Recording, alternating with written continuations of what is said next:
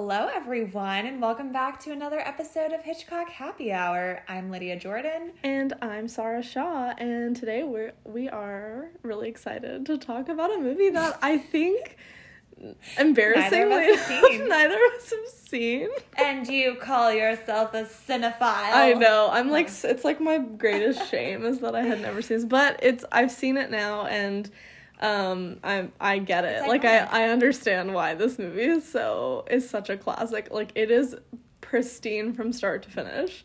It's so chaotic in the best way.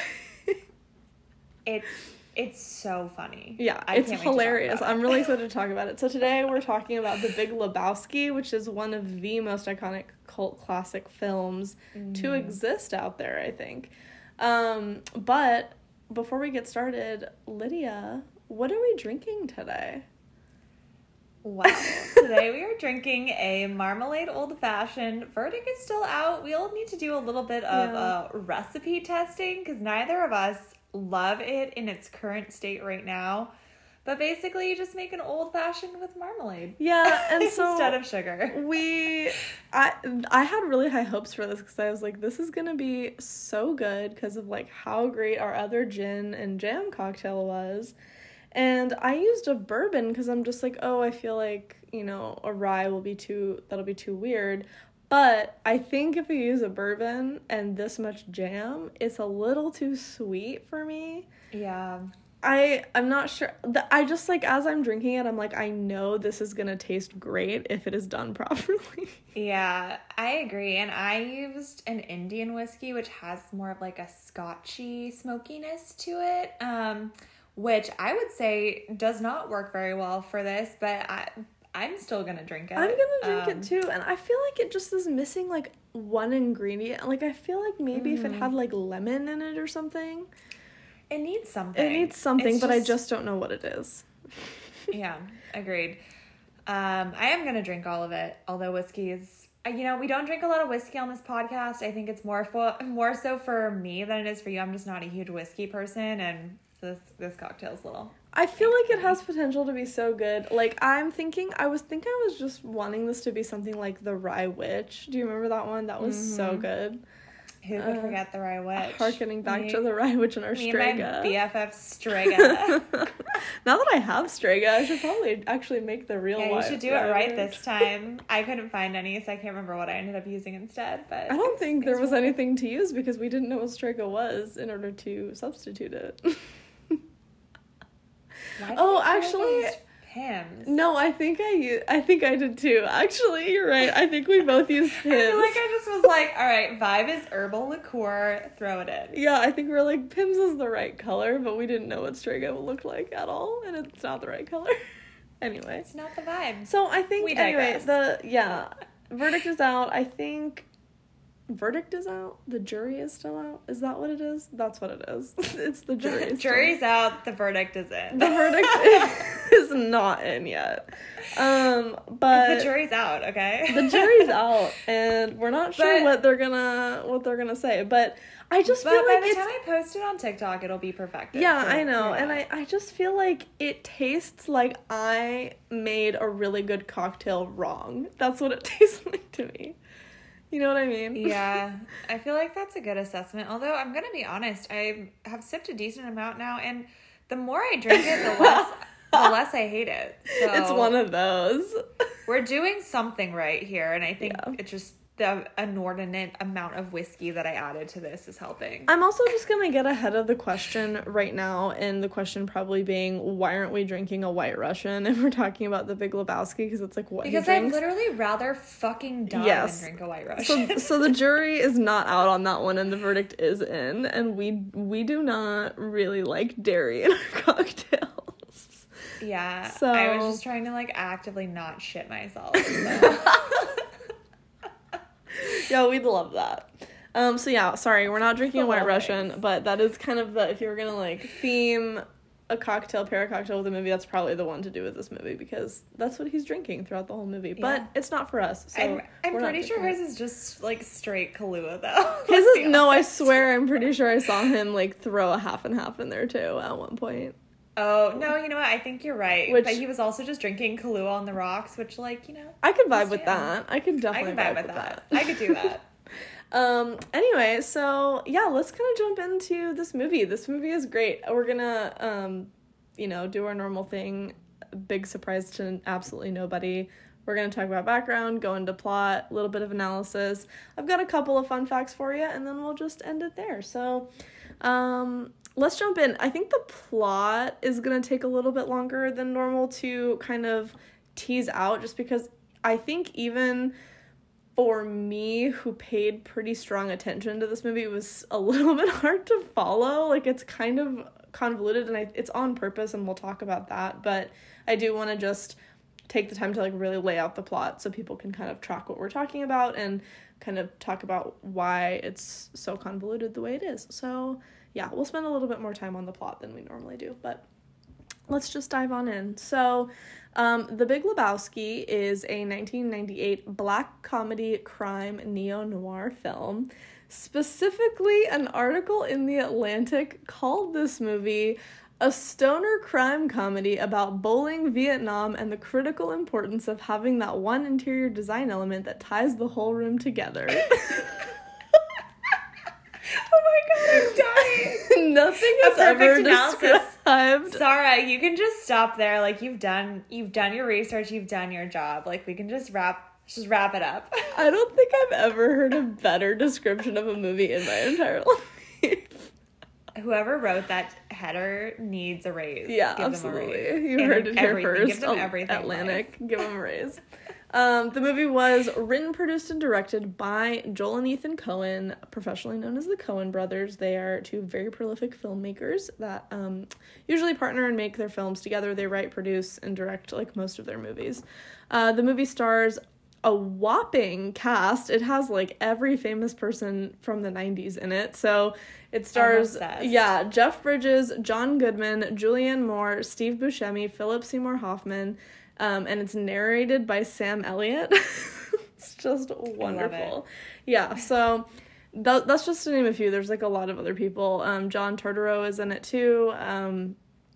And yeah, there's, like, tons of cameos and things like that in this movie. So the film was generally pretty successful when it was released, but it was by no means a smash hit. It was, it was met with pretty mixed reviews from critics, and it was kind of like a hit or miss at the box office. Like, some days it would be pretty popular with moviegoers, and some days it would be, like, nobody in the theaters to see it. It did pretty well at the box office. I think it made about double what the budget was, a little bit under double what the budget was. So it didn't... Okay. Yeah, it broke even, but... So it wasn't a smash. It wasn't a smash. But obviously over time, it became, like, one of the most revered movies ever made. So it became a major, major cult classic over time, and it is now part of the Library of Congress's, like, film registry for being, like, historically and culturally significant. So it's one of those, and it's kind of one of those movies that, like, everybody should see once or multiple times. Like, I will watch this movie again. It is so fun to watch. Agreed. Yeah. So, fun for us, and kind of funny that I think we had talked about doing this, and we were kind of back and forth about it, doing it during our Noirvember series, because it is kind of a neo-noir. It's very loosely based, but very much inspired by the works of Raymond Chandler. He's a very prolific noir writer. He wrote a lot of books. He was the screenwriter of Double Indemnity. The movie specifically takes inspiration from The Big Sleep. Farewell, My Lovely, The High Window, The Long Goodbye, but The Big Sleep and Farewell, My Lovely are probably, like, the two big ones that it takes inspiration from. Joel Coen said that they wanted to do a Chandler kind of story. They wanted, like, a movie that moves episodically and deals with characters trying to unravel a mystery, as well as also being kind of hopelessly complex and having a plot that's ultimately unimportant. So that's kind of what happened. It was. And that's very kind of reminiscent of, for those of you who remember, or for people that have seen The Big Sleep or listened to our analysis about that movie, that's very reminiscent of that film and that story. More the movie, I think, than the book, but the movie was very well known for being very confusing and convoluted, and nobody really knew what was going on, including Raymond Chandler. So, very, very similar to that. So, with that, let's dive into the plot and take some time to kind of tease it out a little bit. And it is going to sound really, really bizarre because everything that happens in this movie is super bizarre to me. I don't know if you agree. But I agree. It's a very, outrageous film. Yeah, that's what I mean? Yeah. Like, when you're watching it as a viewer, it is just so over the top. And so I'm excited for you to give this recap because it is just so ridiculous that, like, as you're watching, it is so engaging as an audience member. But I'm sure when you're explaining what happened, it's absolutely ludicrous. It makes no sense. So let's get into it. Yeah, let's dive in. So the movie is set in the early 1990s in Los Angeles, where slacker Jeffrey the Dude Lebowski is assaulted in his home by two enforcers for a porn kingpin named Jackie Treehorn, who is owed money by the wife of a different Jeffrey Lebowski. So that's what we have to kick off the movie. One of the goons urinates on the dude's favorite rug before they realize they have the wrong man, and then they leave. Advised by his bowling partners, Vietnam veteran Walter and their other friend Donnie, the dude visits wealthy philanthropist Jeffrey Big Lebowski, demanding compensation for the rug. Lebowski refuses, but the dude tricks his assistant Brandt into letting him take a similar rug from their mansion. Outside, he meets Lebowski's trophy wife, Bunny Lebowski, and her German nihilist friend, Yuli. I love that part where he like looks over and she's like, "Oh, that's Yuli. He's a nihilist. He's a nihilist, just, like sleeping in the pool." There's like an empty bottle of like Jack Daniels just floating next to him. Yeah, Incredible. It's wonderful. Soon after this, Bunny is apparently kidnapped, and Lebowski hires the dude to deliver the requested ransom money of $1 million. That night, a different pair of thugs accost the dude, taking his replacement rug on behalf of Lebowski's daughter, Maud Lebowski, who has a sentimental attachment to the rug. Convinced that Bunny kidnapped herself, Walter concocts a scheme to keep the ransom money by substituting it with a briefcase full of his dirty laundry. Although things don't go as planned, the kidnappers leave with Walter's laundry, and Walter and the dude return to the bowling alley, leaving the ransom money in the trunk of their car. While bowling, the car is stolen from the parking lot, and shortly after, the dude is confronted by Lebowski, who hands him an envelope from the kidnappers containing a severed toe, implied to be from Bunny. Revealing Bunny is actually one of Treehorn's porn actresses and lovers, Maud agrees that Bunny staged her own abduction and asks the dude to help her, asks the dude for help to recover the money, which her father had illegally withdrawn from the family's foundation. Oops. Here we go. Later, the dude is separately confronted for his failure to deliver the ransom by both Lebowski and a trio of German nihilists who identified themselves as the kidnappers. They are also a former German, like, pop rock band called Audubon, I'm pretty sure. I was dying. It's amazing. Genius. Incredible. The cover that they created for that fake album is everything. It's everything. Maud is able to confirm that the Germans are Bunny's friends. The dude's car, minus the briefcase, is recovered by the police. Driving home after meeting with Maud, the dude finds homework stuffed down the seat signed by a person named Larry Sellers. Walter and the dude confront Larry at his father's home, interrogating him about the missing briefcase.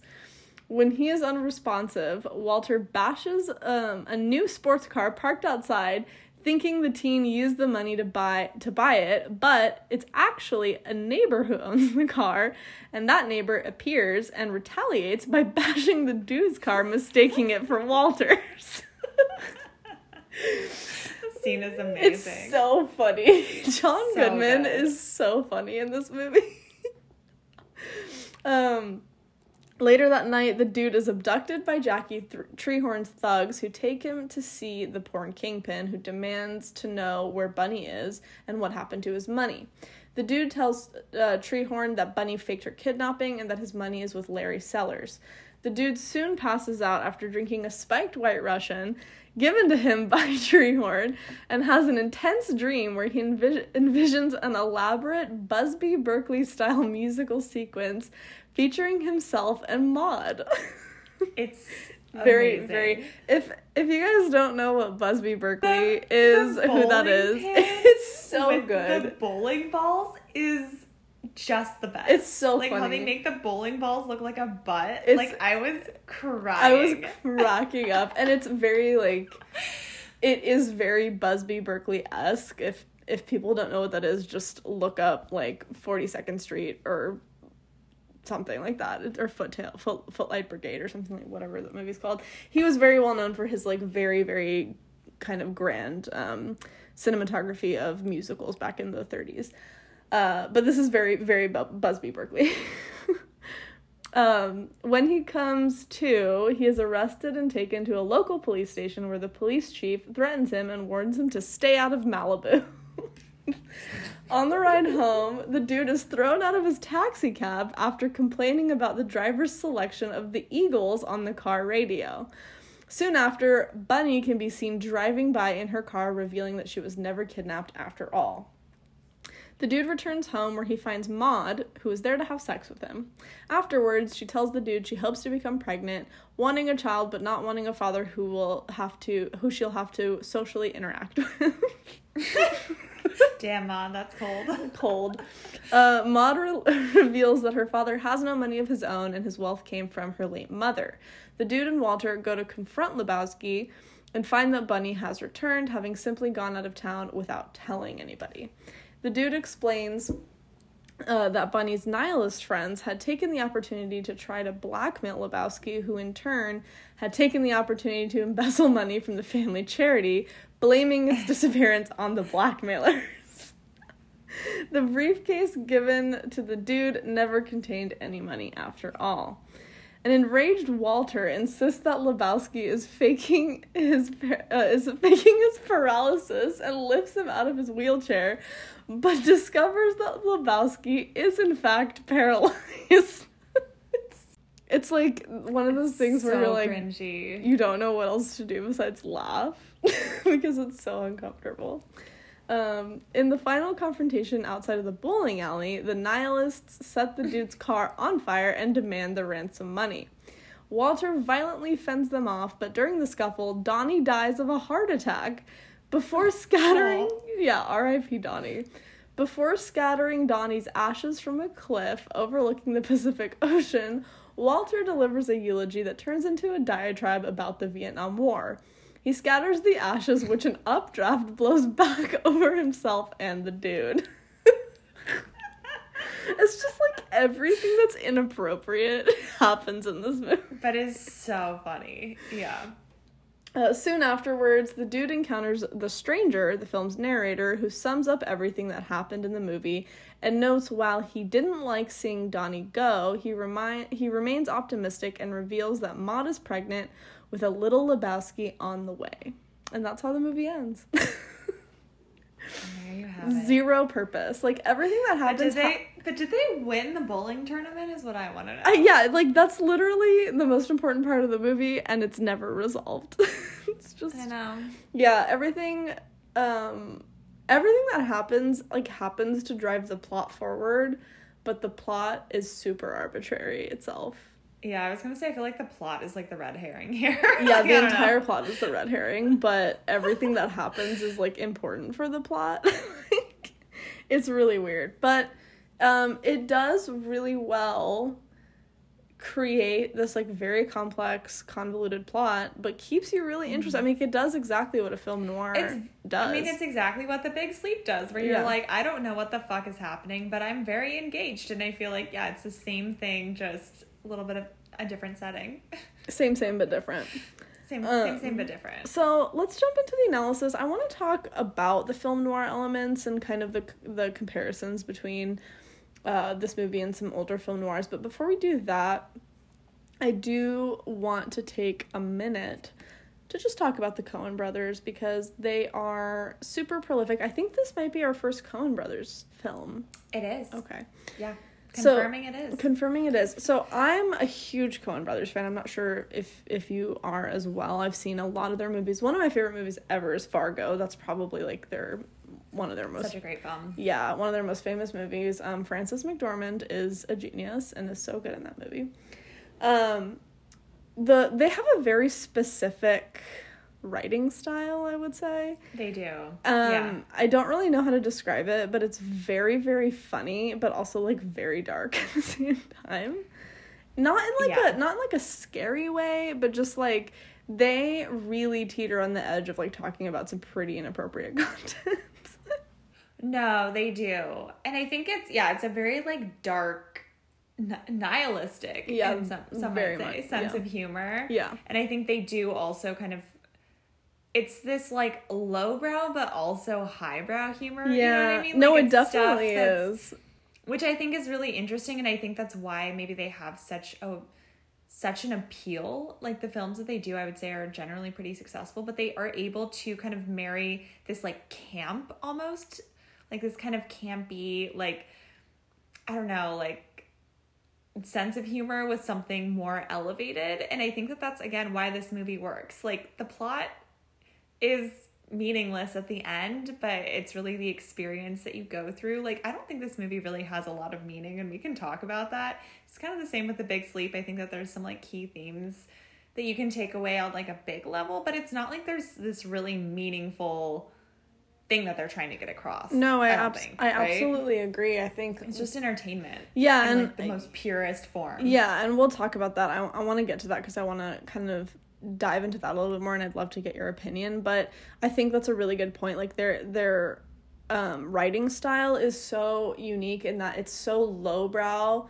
that it's highbrow almost. Like it's if you're not, it can go over your head of like how intellectual their writing actually is, because it comes across as just like so screwball, but the way that they do it is like it's so intelligent. Like they do it with these like very serious like crime dramas almost, and it's really great. So they have this very specific writing style that they employ in all of their films. They really have a pretty wide variety of genre. Like they don't really have one specific genre that they stick to. I think they pretty much span every genre, and not only that, but they write movies that are very serious in those genres, but also like subvert and parody every genre as well, which I think is really important. I think this, we'll talk about that a little bit later too, but I do think that this movie is definitely a love letter to film noir, but it's also definitely like a satire of film noir as well. It is, yeah, absolutely.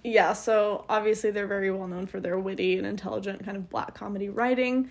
Some of their notable works, if people are interested in their films, are obviously this movie, Miller's Crossing, Raising Arizona, Fargo, my like favorite soundtrack of all time, which is Oh Brother, Where Art Thou? It's a great movie, amazing soundtrack.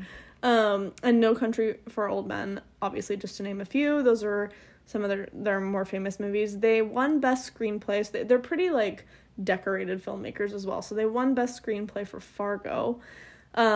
They also won Best Screenplay, Director, and Best Picture for No Country for Old Men. And they won the Palme d'Or at Cannes for a movie called Barton Fink, which is kind of fun. I'd never actually heard of that movie, but yeah, so they also have won a Palme d'Or. And they've also directed a lot of actors that have won Best Actor in the Best Actor categories in their films. Frances McDormand obviously being one of them for Fargo. Great movie. So as I mentioned, they write, produce, and direct all of their movies. They wrote, produced, and directed all of their films together until 2004, where they did a movie where I think one of them produced it, one of them directed it, and then they sometimes now do their own thing, but mostly they work together still.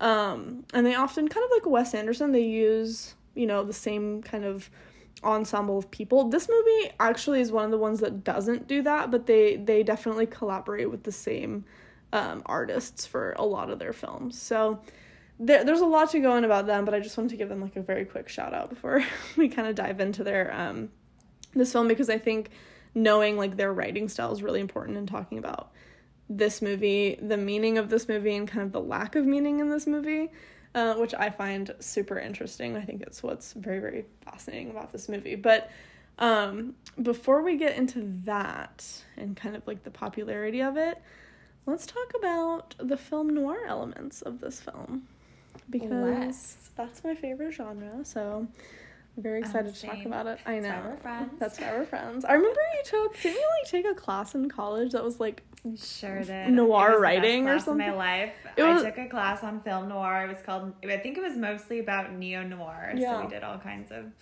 I watched so many movies for that class. It was awesome, and then I just got to write about it. I did very well in that class. Yeah, which was, God, I wish I took that class. It was one of my favorites. The professor was really good too. Oh, that's amazing. Do you have a favorite movie you saw in that class? Now we're just on a sidebar here.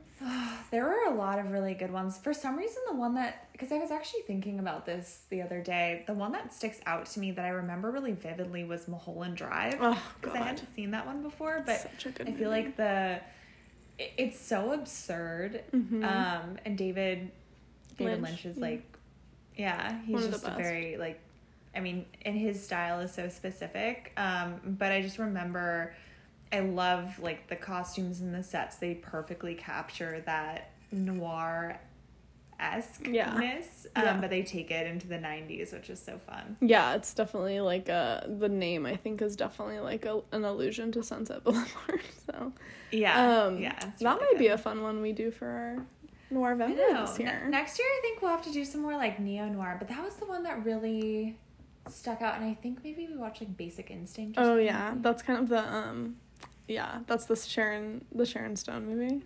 Mm-hmm. Yeah, good one. Yeah. Anyway, sorry, it's just total sidebar. We digress. I was very curious. Anyway, so obviously the Coen brothers, as I said, were very influenced by film noir. Raymond Chandler specifically. They use this film to kind of parody the absurd and often pointless, complex storylines of film noir, which I think that's so brilliant, because what's so different about that and actual film noir movies from the 40s is that I don't think that film noir movies from the 40s were trying to be absurd and complex. I think they just like ended up being that way, but this movie is actively trying to do that. But it's successful, and I just think that's, like, it's really hard to make a movie so complicated, but successfully. Like, they convolute it so much, but it's on purpose, so, like, every detail and every kind of plot point that moves the plot forward it's still relevant. Yeah, like, it's still super relevant. One thing has to happen to move it forward. Yeah, absolutely. Yeah, I totally agree. But I just find that really fascinating, and something that is very unique and like not very obviously. I don't think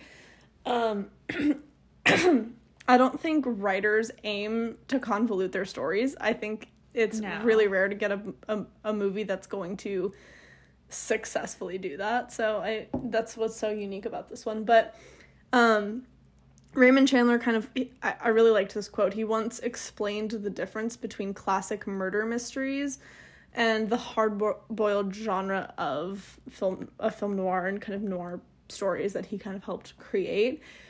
He said that in the former, the plot is the careful alignment of details that enable the mystery to be solved. That was the most important part of a murder mystery, but in a film noir, the scene outranks the plot in the sense that a good plot was only made good by good scenes. So I think that's really true. Yeah. I think it's like when we watch old film noirs or even this movie, like it's certain scenes or dialogue or lines that really like stand out. Even in Double Indemnity, there's like specific scenes that really stand out to me. The biggest catalyst of the creation of film noir, and I think we talked about this a lot in our Noirvember episodes, is the nihilistic mood that resulted from World War II, which is directly referenced in this movie with the 3 German nihilists. with the Autobahn. Yeah, and they keep showing, like, these 3 German nihilists keep showing up randomly and demanding ransom, causing the most violence in the movie. So I think that's, like, a direct reference to the creation and kind of the catalyst that created film noir, which was the nihilistic mood in the U.S. surrounding the World War II, which was, very, German propelled thing, and so it's interesting that they did that and have these like 3 Germans showing up, causing all the violence that happens in this movie, which in film noir, like the point of film noir is to show like the seedy underbelly of society, which is kind of interesting. So another important device in film noir is the voiceover flashback narration, which we have here, although here it's different than in most noir. In most noir it's the protagonist that's doing the narration. Here it's like a total stranger being Sam Elliott, which is really random, and I don't think he voices over the whole movie. I think it's just the beginning and the end. And he does a very interesting thing in the end where he breaks the fourth wall, which I find very fascinating.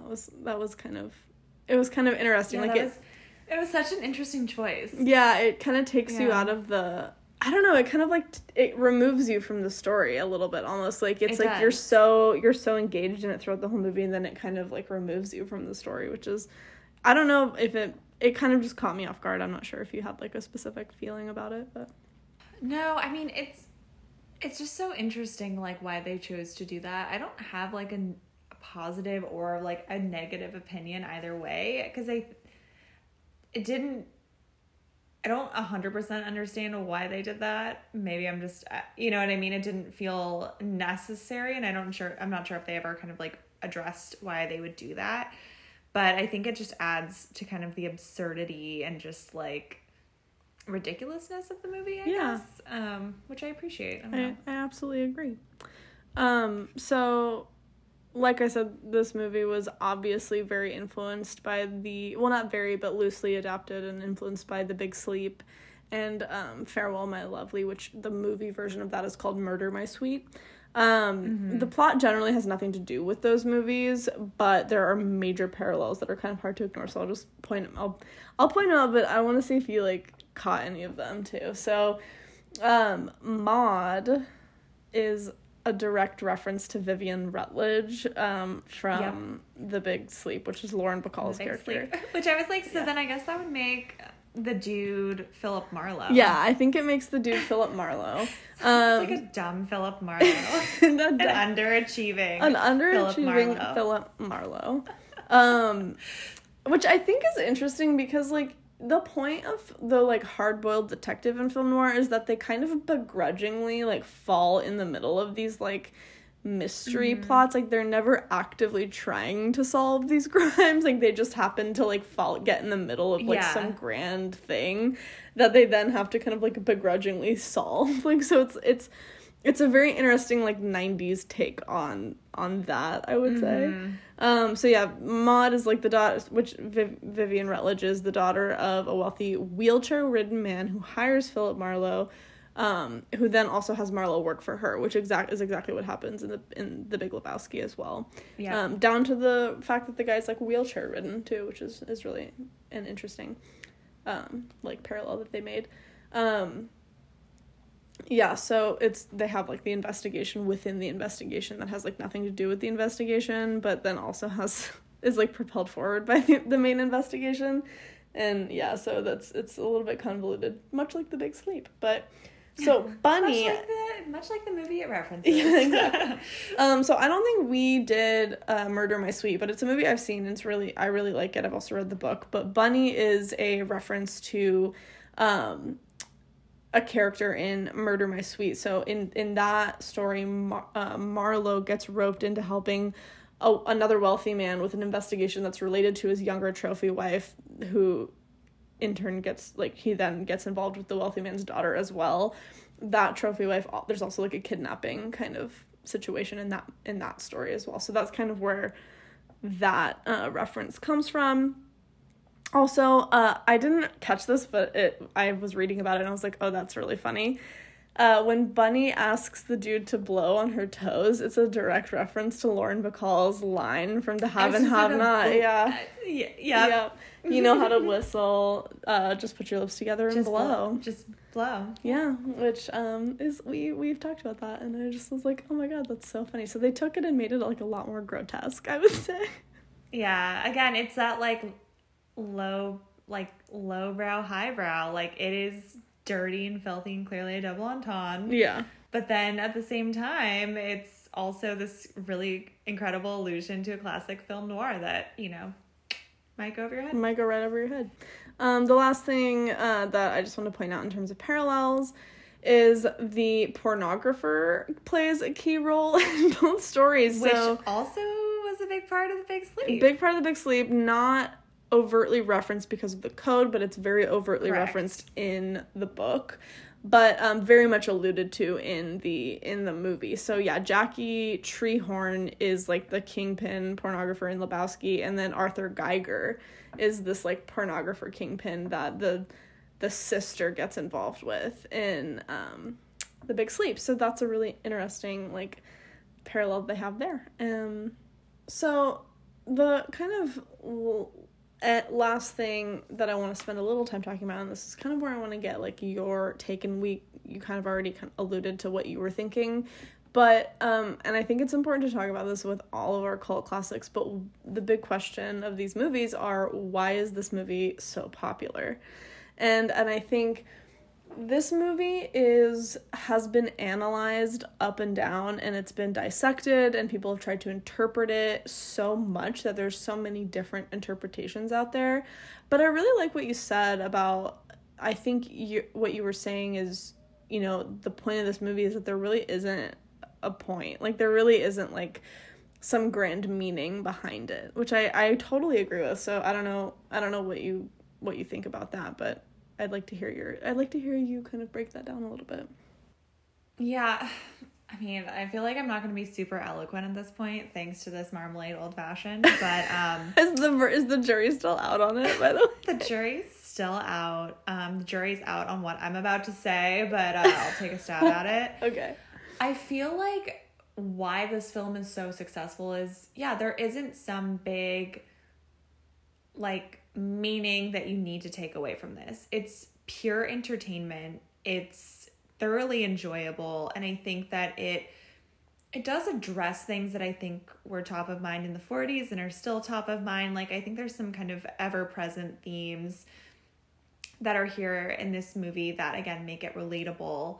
But I think that why it is so popular is because, there we go, why this film is so popular is because, again, like, there isn't anything like that you need to take away from it, and you can watch it on a couple different levels. I think you can watch it maybe not understanding some more of the popular culture references that it makes.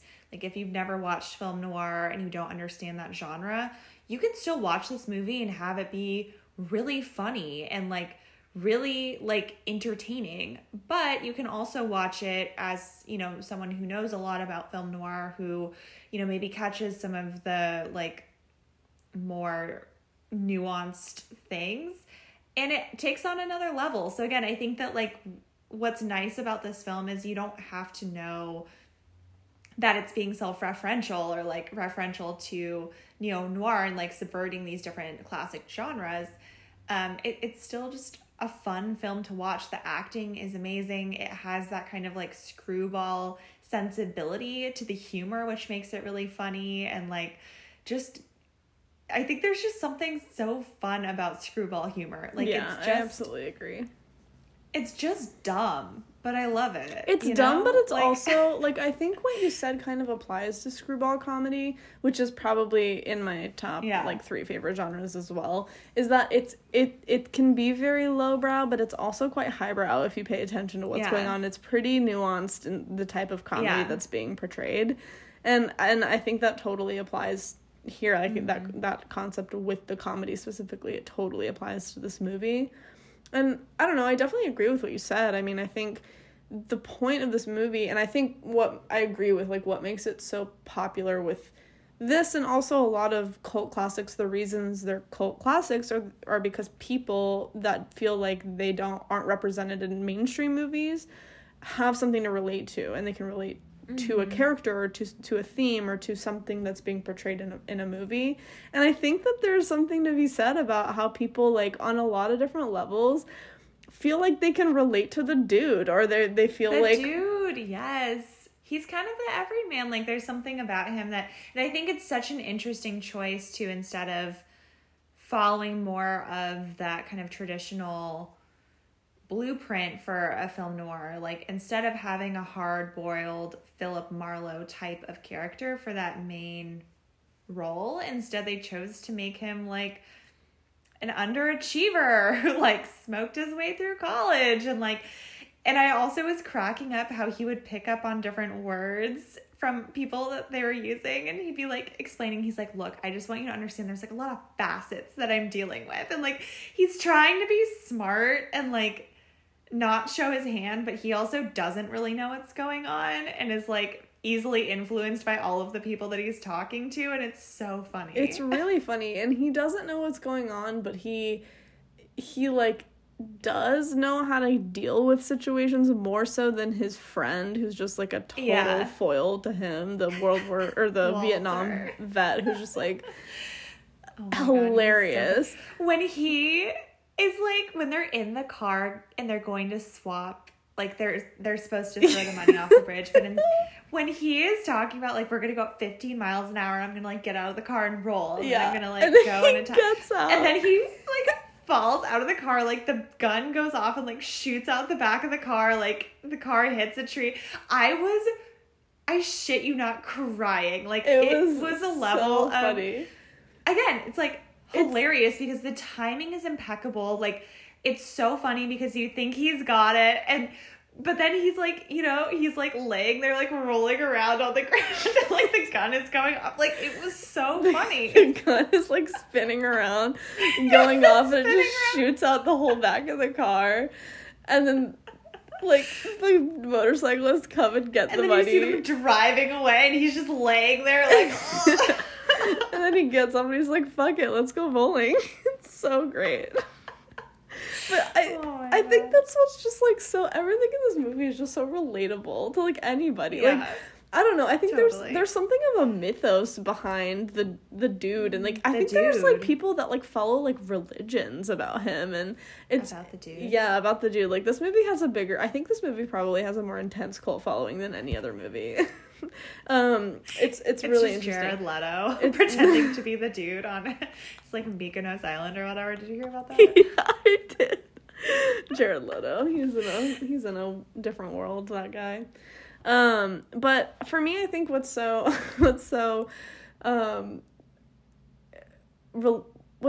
works so well with this movie is the dude's kind of malleability. I mean, like, call it stupidity, call it what you will. The guy can just be in any situation and just figure it out, even if he doesn't know he's figuring it out. I mean, he pretty much just vibes his way through life, and it just kind of works out. And honestly, isn't that what we all want? Well, I think it's a huge inspiration for, like, a large number of people that just don't want to do anything. And I think it spoke a lot to, you know, like, it was the 90s when this came out, the late 90s, very, very different than the 40s when noir was being made, but there's a certain sense of nihilism in American culture and with younger generations in both of those eras that was happening, certainly for different reasons. But I feel like there is a sense of, you know, the generation of millennials that were kind of, you know, in their teens in the 90s, or not, I mean, I guess they wouldn't be teens, but younger people, so it'd be like Gen X, I guess, in the 90s, were kind of seen or thought of as somewhat slackerish. I think they were just kind of seen as, like, you know, they didn't really know, it was kind of the turn of the century, didn't really know what was going on, different energies and generations before them, and they were kind of seen as, like, not achieving in the way that their parents were achieving. And I think having a hero in a movie that is an underachiever in this bizarre, arbitrary world, just trying to figure it out and live his best life, is kind of nice to see. Like, you don't see that in a lot of movies, and I think that's just kind of what makes this movie so great. And I think the biggest takeaway for me about this movie is that I don't think it was made with a specific theme or purpose or reason to analyze it in mind. And I think that's what's, again, so brilliant about it, is anybody can kind of analyze it and take away what they will from this movie. Yeah. And I think that's kind of why it makes it so brilliant, and why so many different people, like an array of people, call this movie their favorite movie. Different filmmakers, people from different walks of life, really, really look to this movie, and it can just really hit home for so many people. And I mean, for me, it was like the comedy of it, and then the noir, kind of nuanced noir throwbacks of it. The writing is so amazing. And I just think that it's just one of those movies that's just like, you can watch it at like a fun dinner party, or you can just like sit down and take notes and analyze it. You can really do whatever you want. This movie, like, it's so malleable. So I don't know. I mean, that's kind of what it is for me. But I'm so sorry. I agree with everything you've been saying, but then I remembered that one scene from the movie where he gets called into... Do you know what scene I'm going to talk about? No, but I just... The fact that you were just probably thinking about it and wanting to talk about it the whole time I was speaking.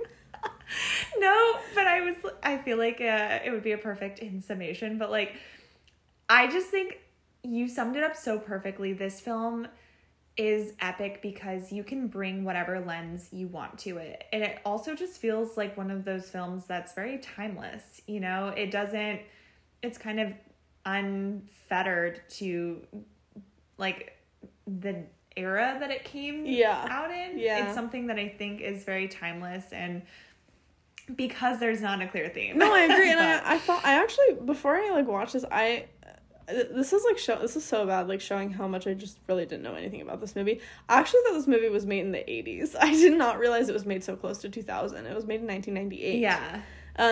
It's interesting because it feels like it's, like, critiquing a little bit of, like, the excess of the 80s. Yeah, I don't know. Like, but a little bit. What scene were you thinking about? Now I'm curious. Okay, sorry. Okay, so the scene that I was thinking of that I thought was the funniest fucking thing ever is when Bunny, gets kidnapped and the Big Lebowski gets the ransom note, and he's like crying he's like very distraught, and he's in his study, and they like bring him in, and it's like all of a sudden this like very intense music, and he's like, what do you think like makes a man? And he's like going into this like whole long like kind of soliloquy thing.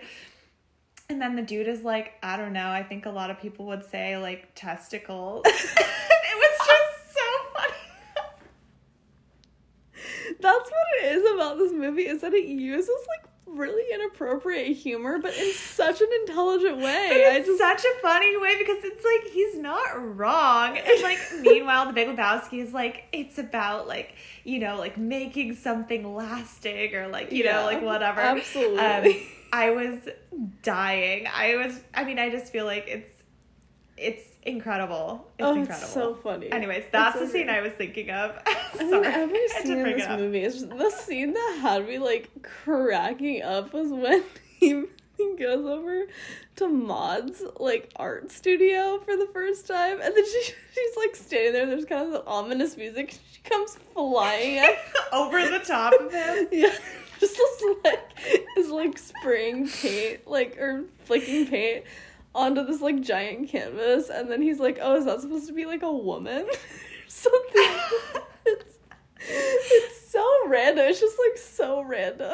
This movie is great. It's so funny. But with the randomness of this movie, there are certainly a couple of pretty fun facts about it. So I only have 3, but I'll tell you. I think they're pretty good. So this one's not really like funny, but it's very interesting, and I was like, yeah, it makes total sense, because I think it's the same way in film noir. But the dude is in every single scene of this movie. There's not one scene in this movie that he's not in, which is so interesting. Wow. Yeah, he's literally in every single scene. It's the dude's world, and we're just living in it. I think that's the point. It's so great.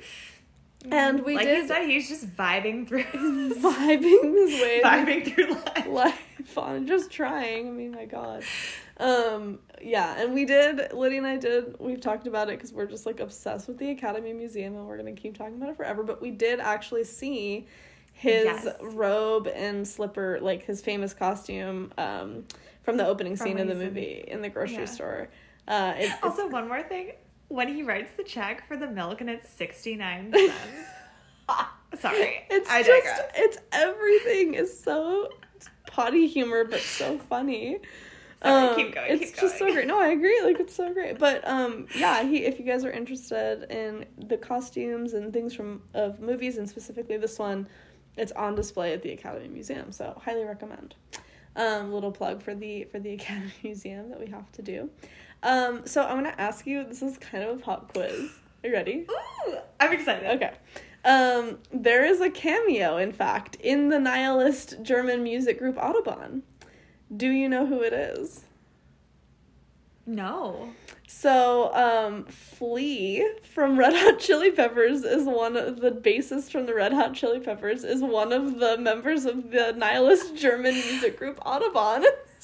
Wow, I'm obsessed with that. I never would have gotten that, but incredible fun fact. Yeah, I remember seeing him. I know exactly who it is, and I remember seeing him and I was like, that guy looks really familiar, and then I was reading some facts and I was like, oh my god, it's Flea. I was like, yes, I love that. Yeah, so Flea is in this movie randomly, but okay.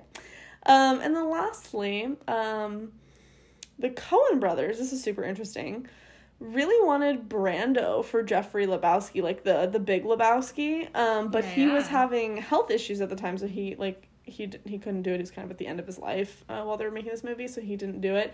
And then they wanted Anthony Hopkins, but he said no because he did not have any interest in playing an American. And I'm like, same, honestly. I feel that. You're like, yeah, us too. I mean, same. But yeah, that's kind of all I have. I don't know. I think what makes this movie so great is that it's just so malleable and relatable to literally anybody on any level they want. So yeah, totally brilliant. I would say that this is a must watch. I agree. Whether you are a cinephile, you love film, you've probably seen it before, unlike us fake cinephiles. I know, God, it's so embarrassing. I've never seen this. I know, it is embarrassing. Especially with how good it is. About it. It's really good. But yeah, or if you're someone who you're like, hey, I'm looking to get into movies, this is a great place to start. I totally agree. It's just good, clean fun. It's good, clean fun. Dirty fun. I thought you were going to say, for those of you who love movies and for those of you who hate movies, I highly recommend. But actually, though, I think if there are people that don't consider themselves big movie watchers, this movie is engaging and it's hilarious. Yeah. And so... It's hilarious, and you know what? It's not a film where you leave being like, whoa, what was the meaning of that? Or that's really crazy. Because you can leave... It's just you just leave. Yeah. And you get to vibe in your own life just like the dude. Yeah, because you leave and then you talk about it. You talk about all of these things, you can dissect the analysis and everything, but at the end you can just be like, hey, that's just your opinion, man. That's just your opinion, man. And it's so true. It's the best line in the movie, and it's just so relatable. So I think that's what to your point, it's great. You can leave and you can just be like, cool, that was a great movie, I'm gonna move on with my life, or you can just talk about it forever. It's forever, like us. Really one or the other. So yeah, I agree. I think this is a total must watch for everybody. And I think we might be the only ones watching. We're probably the only ones that listen to this podcast. Everyone else is like, you dummies, we've already seen this. Yeah, you're like, yeah, where have you been? Living under a rock? It's fine. It's yes, I was watching really obscure sci-fi horror from the 1920s. So Invasion of the Defilers of Tombs. Definitely check out that episode, which was also great. Yeah, we're not going to explain that with any context. You're going to have to go listen. But yeah, that's kind of all I have on The Big Lebowski. Wow, well, great job. This was such a fun one. Yeah, and I'm very excited about next week's episode. We're going to wrap up our Cult Classics month with a super fun movie, one of my favorite movies of all time, The Princess Bride. Iconic. It's a great movie. My mom hates this movie, so I hated this movie for a long time. I'm ready to give it a second chance, but we might have to bring in Sue for a Sue review of this film and why she hates it, because she literally, I wasn't allowed to watch this movie. It, that makes me so sad, because this movie is so iconic, and it is absolutely a cult film, because it's a total B-budget film. And it's so funny. It's just hilarious. I really hope you can watch it. That's what I remember. Marriage is what brings us together. But there's so many, rodents of unusual size. There's a scene there's a scene in this movie that probably makes me laugh more than any scene in, any movie. And we'll talk about it next week. We'll leave it. I can't wait. Well, until then, you know where to find us. Definitely check us out on Instagram, where Sarah posts stills and fun facts about the film.